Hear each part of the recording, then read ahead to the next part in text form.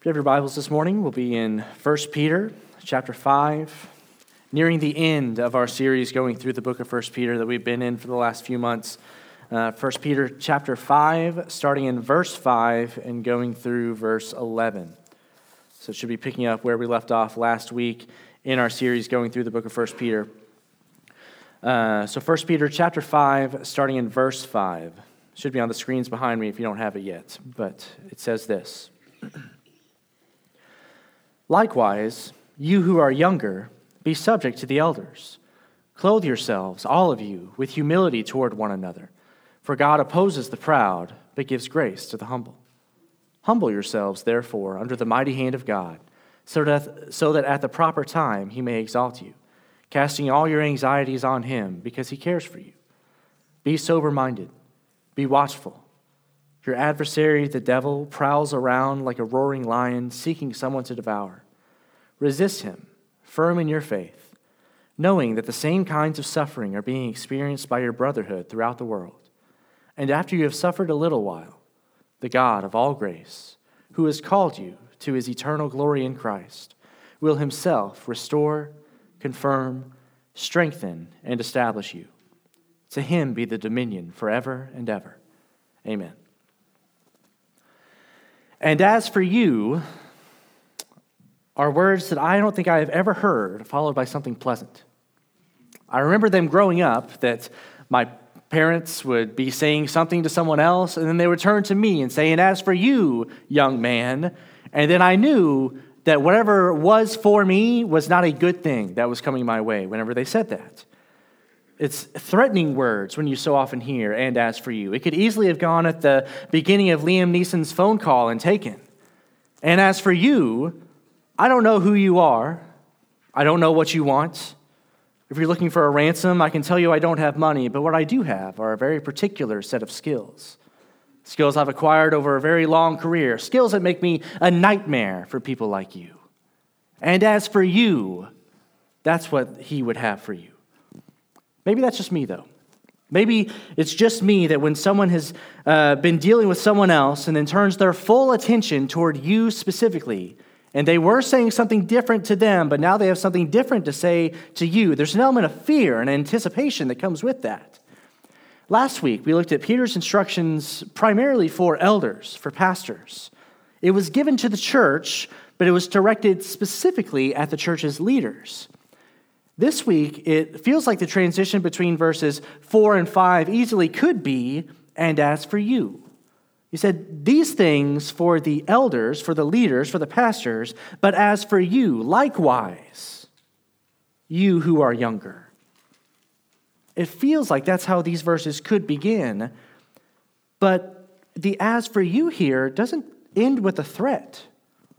It's not something that's menacing or scary. I think it's a sweet reminder of the grace that God has given to these people and how they should live out of that grace. I think this text is on the graces of church members. And in this text, we'll see three gracious aspects of church members, of you who are members of the church that God has given you in his grace. Three gracious aspects of church members. And the first gracious aspect of church members that we see in this text is that church members are gracious people. That's who and what you are. Church members are gracious people. Look back at verse 5. Likewise, you who are younger, be subject to the elders. Clothe yourselves, all of you, with humility toward one another.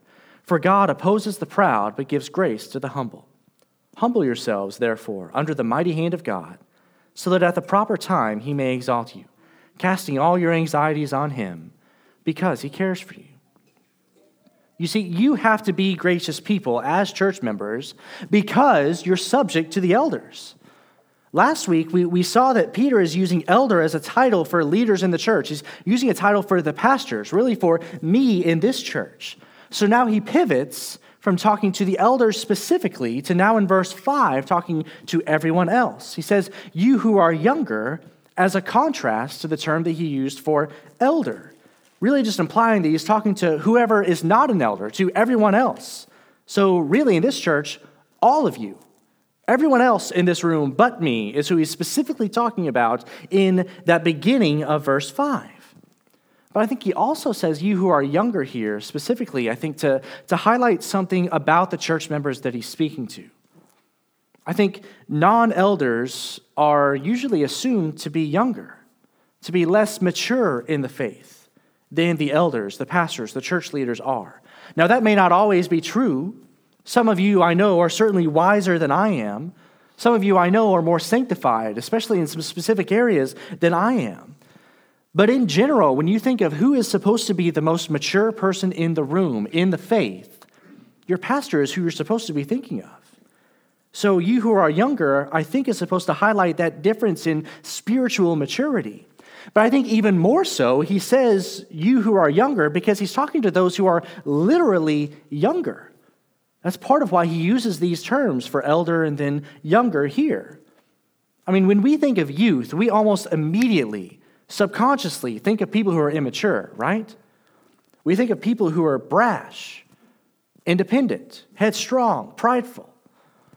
Being young doesn't require that you are those things. And I'll say particularly here, I am impressed by our young people.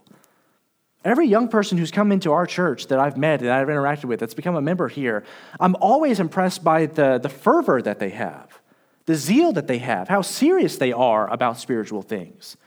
I don't meet them and go man, I don't know how you even walked in the room today.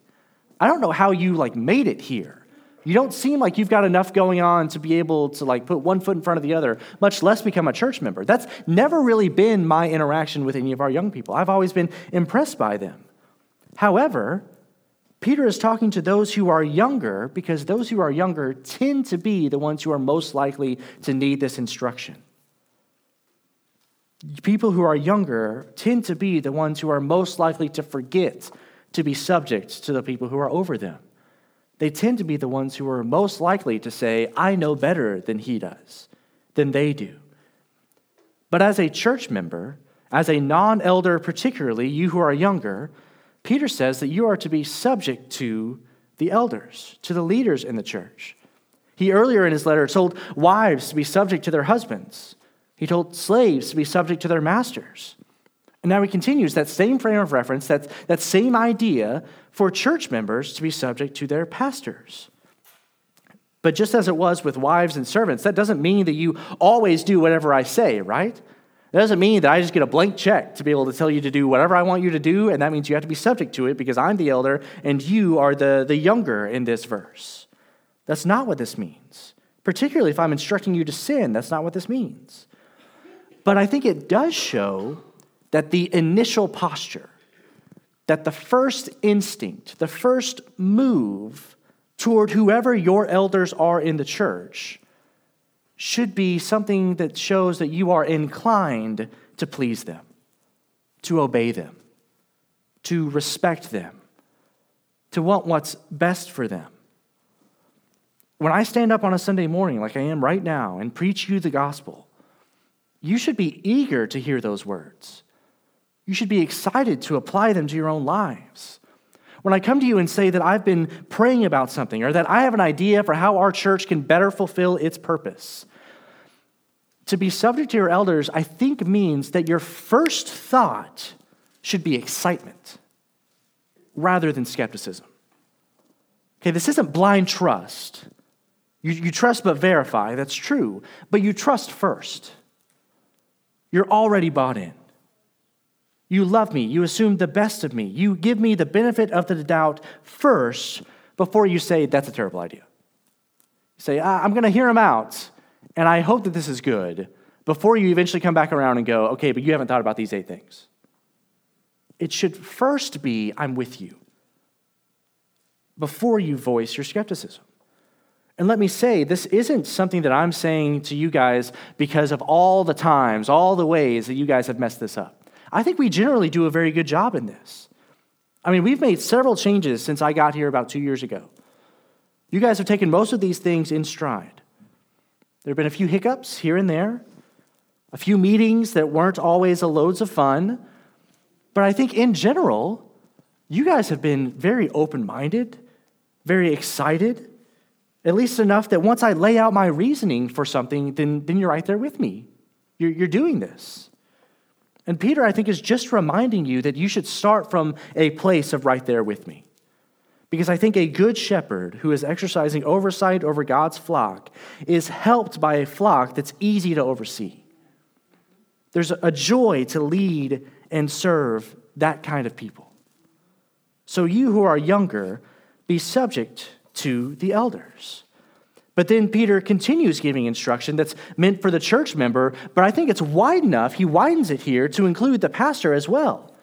Look back at verse 5. Likewise, you who are younger, be subject to the elders. Clothe yourselves, all of you, with humility toward one another.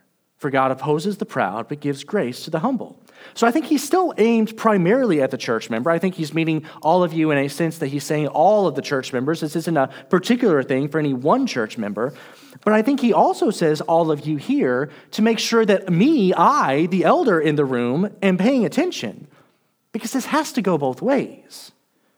I mean, if this is going to work, if I am going to exercise oversight as the shepherd of this particular flock of God, and you, as the church members, are supposed to be subject to me as the elder in our leadership, then I think humility is a necessary ingredient for both of us in this instance. We have to be clothed in humility toward each other. We have to be wrapped up in it. We have to be marked by it, surrounded by it. If I'm going to shepherd you and you're going to be subject to me, humility is an absolutely necessary ingredient for that. You have to have humility here because you are being shepherded by, you are subject to someone who is also a man. Okay, I am human. I am a sinner saved by grace just like you. There are people in this room who are smarter than I am. There are definitely people in this room who are wiser than I am. There are plenty of people who are better at 1,000 different things than I am. And yet, somehow, you have to be subject to me in my leadership. That takes humility on your part. If you start from a place of pride that says, you only have to listen to me when I agree with you, whenever I'm right in your mind, then I have no shot to shepherd you as God has called me to do. It just won't happen. It can't happen. Likewise, though, if I am going to shepherd you effectively, I have to remember that though I am your shepherd, I am not your Lord and Master. I am not the Savior of your soul. I am not your owner. I am not the smartest, most capable, most perfect man in every room that I walk into. And the instant that I start thinking that I am, that is the instant that I lose all ability to be your example. That's the instant that I've stopped serving you by being an example, and I've started to domineer over you as an elder. Verse 3 told me I can't do that. So we both need humility. We have to start from that place if these kind of relational dynamics are going to work. But we also just simply need humility because this is a Christian relationship. This is a Christian endeavor to be pastors and church members. And God is in the business of opposing the proud, but giving grace to the humble. That's how he deals with people. Proverbs 3:34 just laid this out as a maxim, which is now being quoted here, and it puts the idea this way. It says, toward the scorners he is scornful, but to the humble he gives favor. You see, we need humility here, because without humility, we won't have the grace of God we need.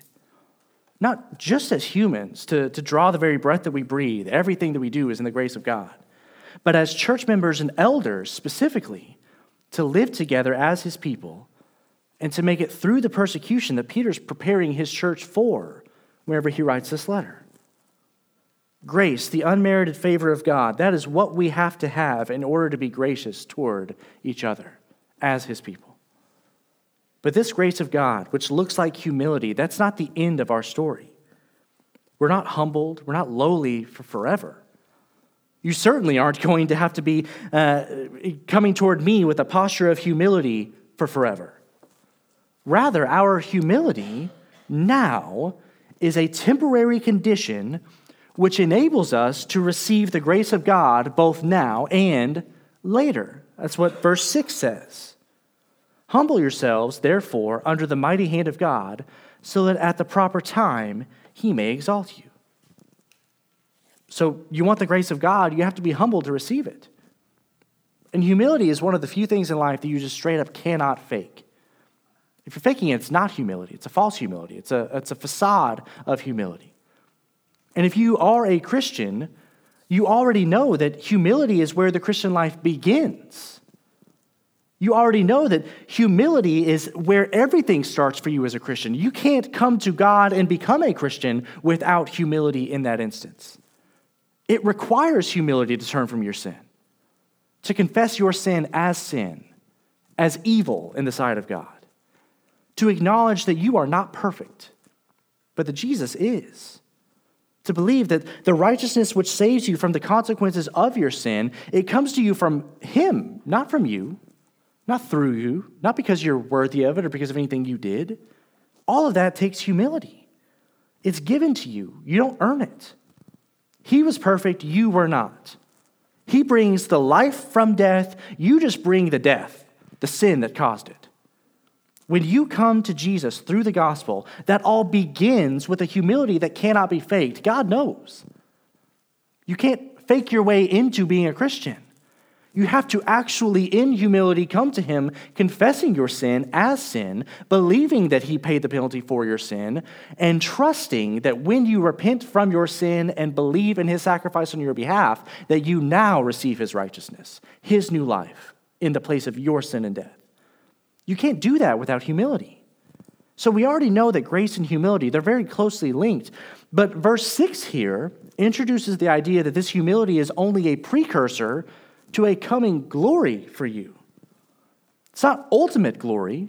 You're always under the mighty hand of God through which all this comes about. It is about Him. It's not about you, even in your exaltation. But you will be exalted. You're humble now. You're persecuted now. But there will come a day when who you really are, a child of the King who will reign with Him on high, when that will be revealed in its fullness. Humble yourselves now so that at the proper time He may exalt you. And the way that you do that, the way that you humble yourself, what humility looks like in these verses is casting all your anxieties on Him because He cares for you. That's what verse 7 says. Now, some of your Bibles might act like this is kind of a new idea. It might have started a new sentence, maybe even a new paragraph there, as if this is its own separate thing. And that's usually how we hear this verse in the wild, right? If I see a Facebook meme of this verse, it's like Snoopy, and it just says, cast all your anxieties on Him because He cares for you, without any context around it. If I read it on a coffee cup, it just has a little flower next to it, and it just says that. And that's true. We should cast all our anxieties on Him because He cares for us. But in the Greek, all of this is one sentence. Particularly 6 and 7 are very closely related. Verse 7 shows us actually how we do what verse 6 told us to do. So humble yourselves, therefore, under the mighty hand of God, so that at the proper time He may exalt you. You could almost supplant there by casting all your anxieties on Him because He cares for you. That's the way that we humble ourselves before God as church members, as people who are hurtling toward persecution. The way that we do that is by casting all of our worries, all of our anxieties on Him, on the one who has the mighty hand with which He can save us, the one who cares for us. You see, to worry, to be racked with anxiety, whether we always see it this way or not, it really is an act of pride whenever you think about it. When I worry over something, it's because I'm starting from the idea that I am in control of what happens. That if I will just think my way through it, if I'll just do the right thing, if I'll just get in a time machine and go back and say that better thing that I should have said, that everything will get better. Worry, anxiety, what it says is, I can fix this, even if we don't realize that that's what it's saying. So then to not worry, but rather to trust in the God who has a mighty hand to save us, who cares for us, that is an act of humility. It's to say, nope, I don't have it, but He does, no matter what it is. The verse that's being referenced here is Psalm 55, verse 22, and it says, cast your burden on the Lord, and He will sustain you. He will never permit the righteous to be moved. You see, it's humility that includes you in the group of His righteous people. and it's humility which allows you to continue to trust him rather than worry. And that humble attitude, everything that begins and continues in the Christian life, is a grace that is given to church members. You see, you are a gracious people because of who he has called you to be and how you have come to him in Christ. But more than just being a gracious people, you are also gracious warriors. That's the second gracious aspect of church members in today's verses. Church members are gracious warriors. Look at verses 8 and 9. Be sober-minded, be watchful. Your adversary, the devil, prowls around like a roaring lion, seeking someone to devour. Resist him, firm in your faith, knowing that the same kinds of suffering are being experienced by your brotherhood throughout the world. He's given this admonition to be sober-minded before in this letter. He's said it several times, but now it's for a different reason. Before, it was for the sake of your prayers or because you had to set aside your former sins. Now he says you have to be sober-minded because you are at war. You have to be sober-minded because you are in the battlefield right now. Be sober-minded. Be watchful because you have an enemy. You have an adversary. Okay, I've never been in war, believe it or not.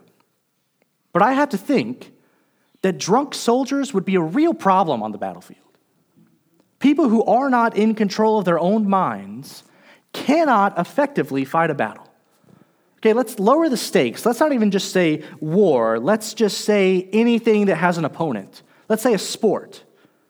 Okay, I know there are some families who, at Thanksgiving, after Thanksgiving dinner, they go out and they play like a flag football game against each other. My family doesn't do that. That's a little too active for us after the lunch that we eat. But there are some families I know who do that.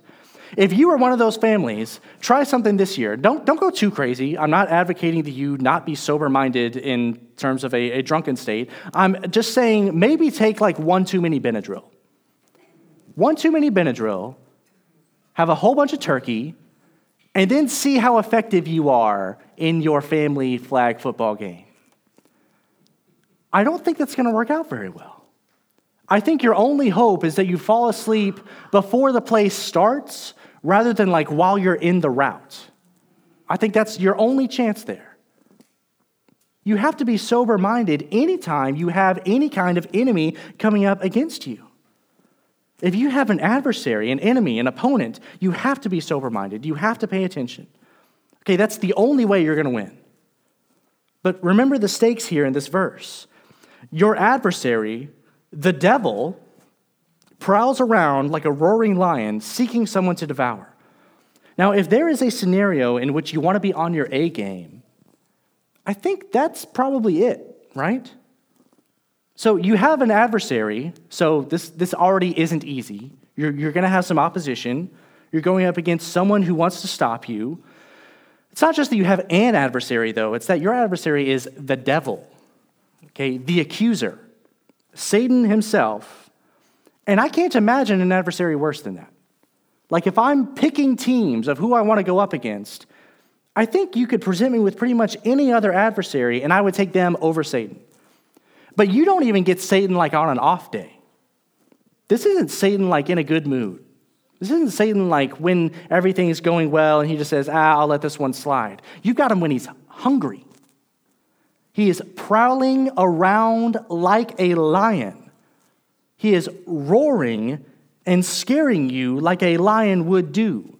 He's actively seeking someone to devour. And if you're not sober-minded and watchful, if you're not paying attention, then guess who is on the menu? You. Be watchful, be sober-minded, because you have an enemy. You are in a fight. But Peter doesn't tell you this just so you can prepare to give up, to say like, well, that sounds hard, I'm done. He's not letting you know to pay attention so that at the proper time, you can collapse into the fetal position and just hope for the best. He says to resist the devil. He says to fight back. He says you're in a fight, so be a warrior. John Owen says something similar when he's talking about the Christian's fight against sin in his classic book, The Mortification of Sin. He says, be killing sin, or sin will be killing you. You see, Satan, your enemy, he wants to kill you. So you have to fight him or you're just going to lose. Resist him. You're in a fight. I have never been in a fight. I've always been able to just say one extra word and be able to get my way out of it. But my understanding of how fights work is that it doesn't take two people to agree for a fight to start. All it takes is one person. And then guess what? You are in a fight. It's not a nuclear weapon. Both people don't have to turn their keys at the same time. If one person decides they're in a fight with me, then I'm in a fight with them. I don't have an option. You get hit in the face, that's a fight. Your only option is, am I going to win or lose this fight? Not, am I going to have or not this fight? You are in a fight. So be watchful. Be sober-minded. Peter says to resist the devil, to fight back so that you'll win the fight that you're in. And James, when he's talking about these same themes, when he's quoting some of these same passages, he says that when you fight back, guess what? You're going to win. James 4:7 says this, "Submit yourselves, therefore, to God. Resist the devil, and he will flee from you." It's like he's a bully that once you fight back, just decides, you know what, this isn't worth it. So resist him. It's not an easy fight. It's a hard fight. It's a constant fight. But it's a fight that you can, through the Spirit, win. And when you resist him, when you're in this fight, when you do fight back, you can know that you are not alone. You can stand up to him firm in your faith, knowing that the same kinds of suffering are being experienced by your brotherhood throughout the world. You're not alone in the fight. Every Christian is with you and is fighting the same exact battles that you're in. And that should allow us to have the courage to know that resisting the one who wants to devour us, that's possible. It's been done. Not just perfectly by Jesus, but in some sense successfully by every Christian who has ever lived.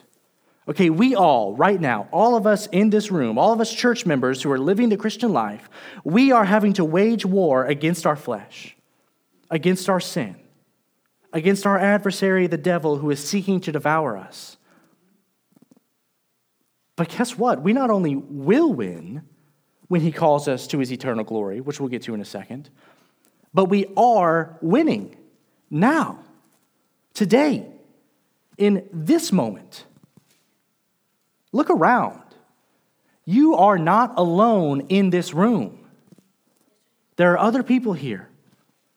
There are other people in faithful churches like ours in our town, in our state, in our country, in our world, in this time, 2023, and in all times, all the faithful people who have been Christians throughout this time.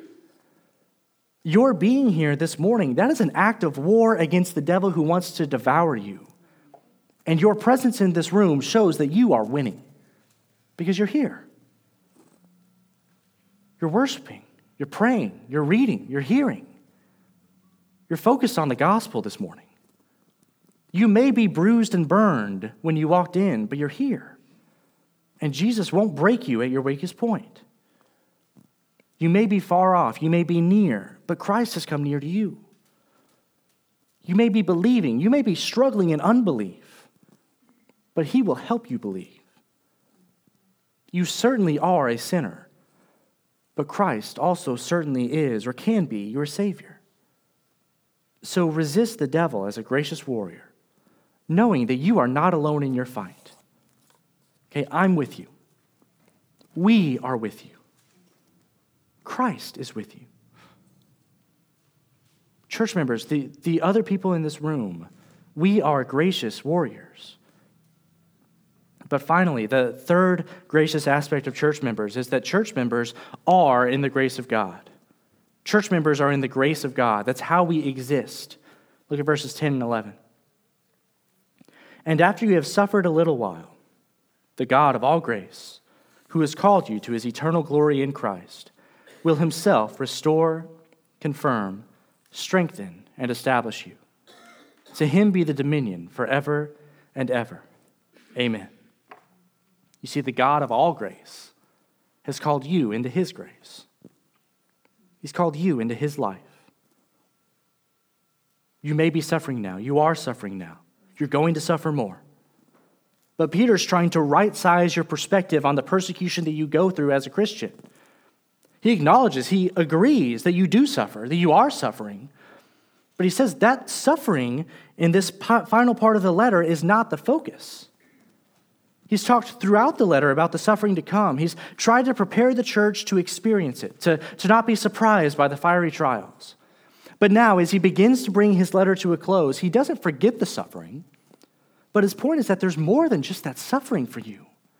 There's something past that suffering for you, after you have suffered a little while. I mean, it feels like forever while you're in it, yes?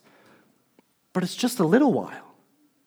It could be 60, 70 years, but it's just a little while. It's not the end. There's something for you after that pain. And that something is the plan and call of the God of all grace. The God of all grace. The eternal one who opposes the proud and gives grace to the humble. The one with the mighty hand which is strong to save his people. The one who has eternal glory to spare that he's called you into. The one who is grace all the way through. Who is exceeding in mercy and steadfast in love and faithfulness toward his people. The God of all the grace that there is, for there is no grace apart from him. He has called you. That call we saw all the way back in the beginning of Peter's letters, it came according to the foreknowledge of God the Father, in the sanctification of the Spirit, for obedience to Jesus Christ and for sprinkling with his blood. He has called you to salvation. He's saved you from your sins. But that's not really Peter's focus here. He's not talking about a previous call that you had in the past. He's talking about a future call, that which he is now currently drawing you toward. He's calling you home to his eternal glory. That in Christ, through Christ, you are able to partake in the glory of the God of all, the Creator, the Lord of all creation, his own glory. That you are so his, you are so united to his Son, that his glory is now your glory. It's eternal. It's not going anywhere. It won't run out. It won't fade. It won't end because it didn't begin. And now you have a part in it. And though you've suffered, when you reach that glory to which he's called you, he himself will restore you. Okay, that suffering you experienced, it won't matter anymore. That pain, it won't matter anymore. That persecution, the fight that you spent a lifetime in resisting the devil, its marks, there won't be there anymore. You're restored. You're exactly who and what you should have always been in his presence. And you belong there. He confirms you there. Though you are absolutely in a place that you have no right to be, though you're in a place you don't deserve to even see, much less dwell in for forever, that place he has confirmed is your home. There's no imposter syndrome in heaven. Maybe you're not like me, but I find myself in most places, in most groups, feeling like I just don't quite fit. Like this isn't my spot, like I'm in someone else's chair. Peter said that all of us as Christians have a little bit of that to us in this world, that we are strangers and sojourners. We're aliens and foreigners in a world that is not our home. But when we do arrive home, when we are called to his eternal glory in Christ, all of that goes away. In an instant, we are confirmed in his presence. The master of the house calls us and shows us to our chair. Okay, in my home, I am a spot guy. I have spots. This is where I sit. This is where I stand. This is where I wait. This is what I do in this point. I have spots throughout our house. If I didn't have a toddler that simply would not allow it, I would have a spot where I ate dinner every day because it's consistent. I know this is where I go. This is where I sit. And that would be the case except for the times whenever she walks up and says, "That's mine now." I say, "Okay, well, I guess it is." As a gift for me finishing my PhD a few weeks ago, my wife got me a recliner, my very own chair. And it is my spot. And I love having that spot in my house. There have been times in the last few weeks since I got that chair that I have been out with people who I like, doing something I enjoy, and the thought has come into my head, I wish I was in my chair right now. When I get home, I'm sitting in that chair. It's home.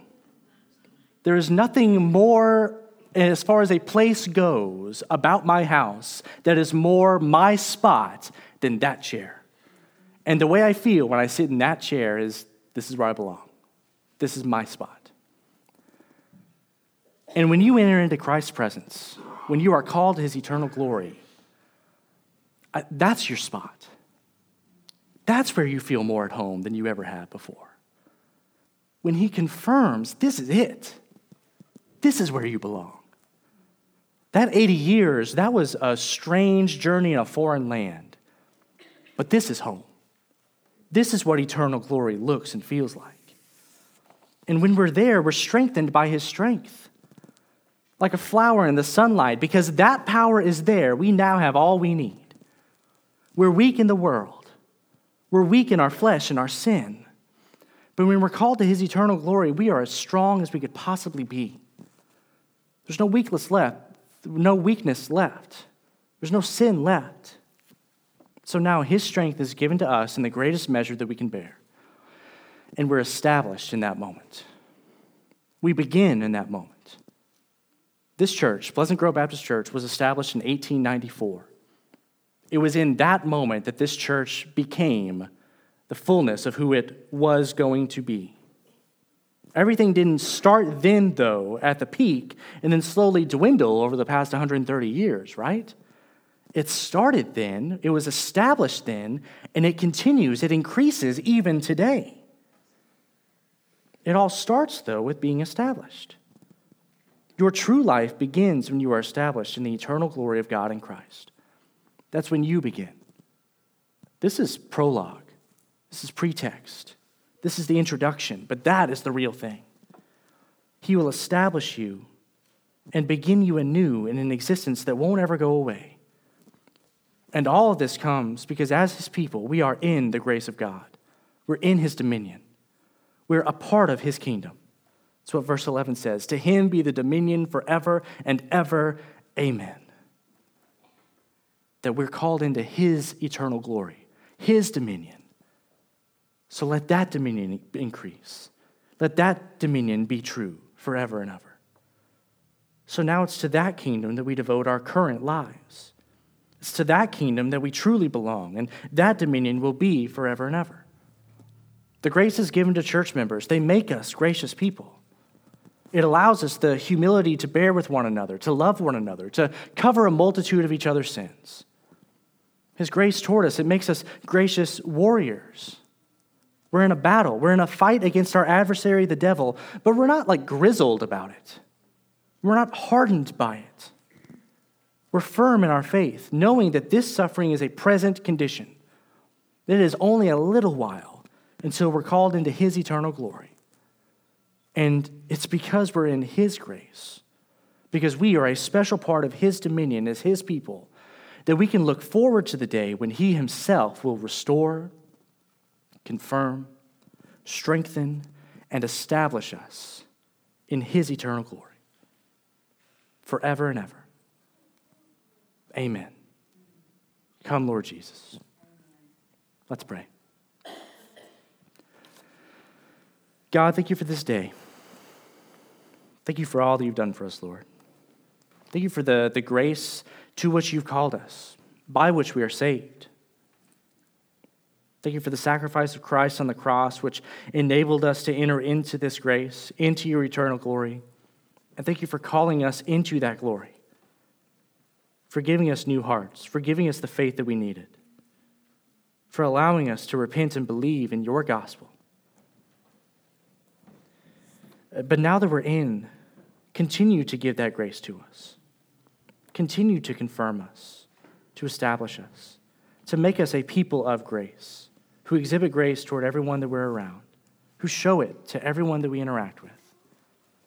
who live it out in our interactions with each other. Help for us to be gracious warriors, to fight the battle that we're in, to resist the devil, firm in our faith. Give us that grace. And help for us to remember, to know that we are in your grace now and we will be forever.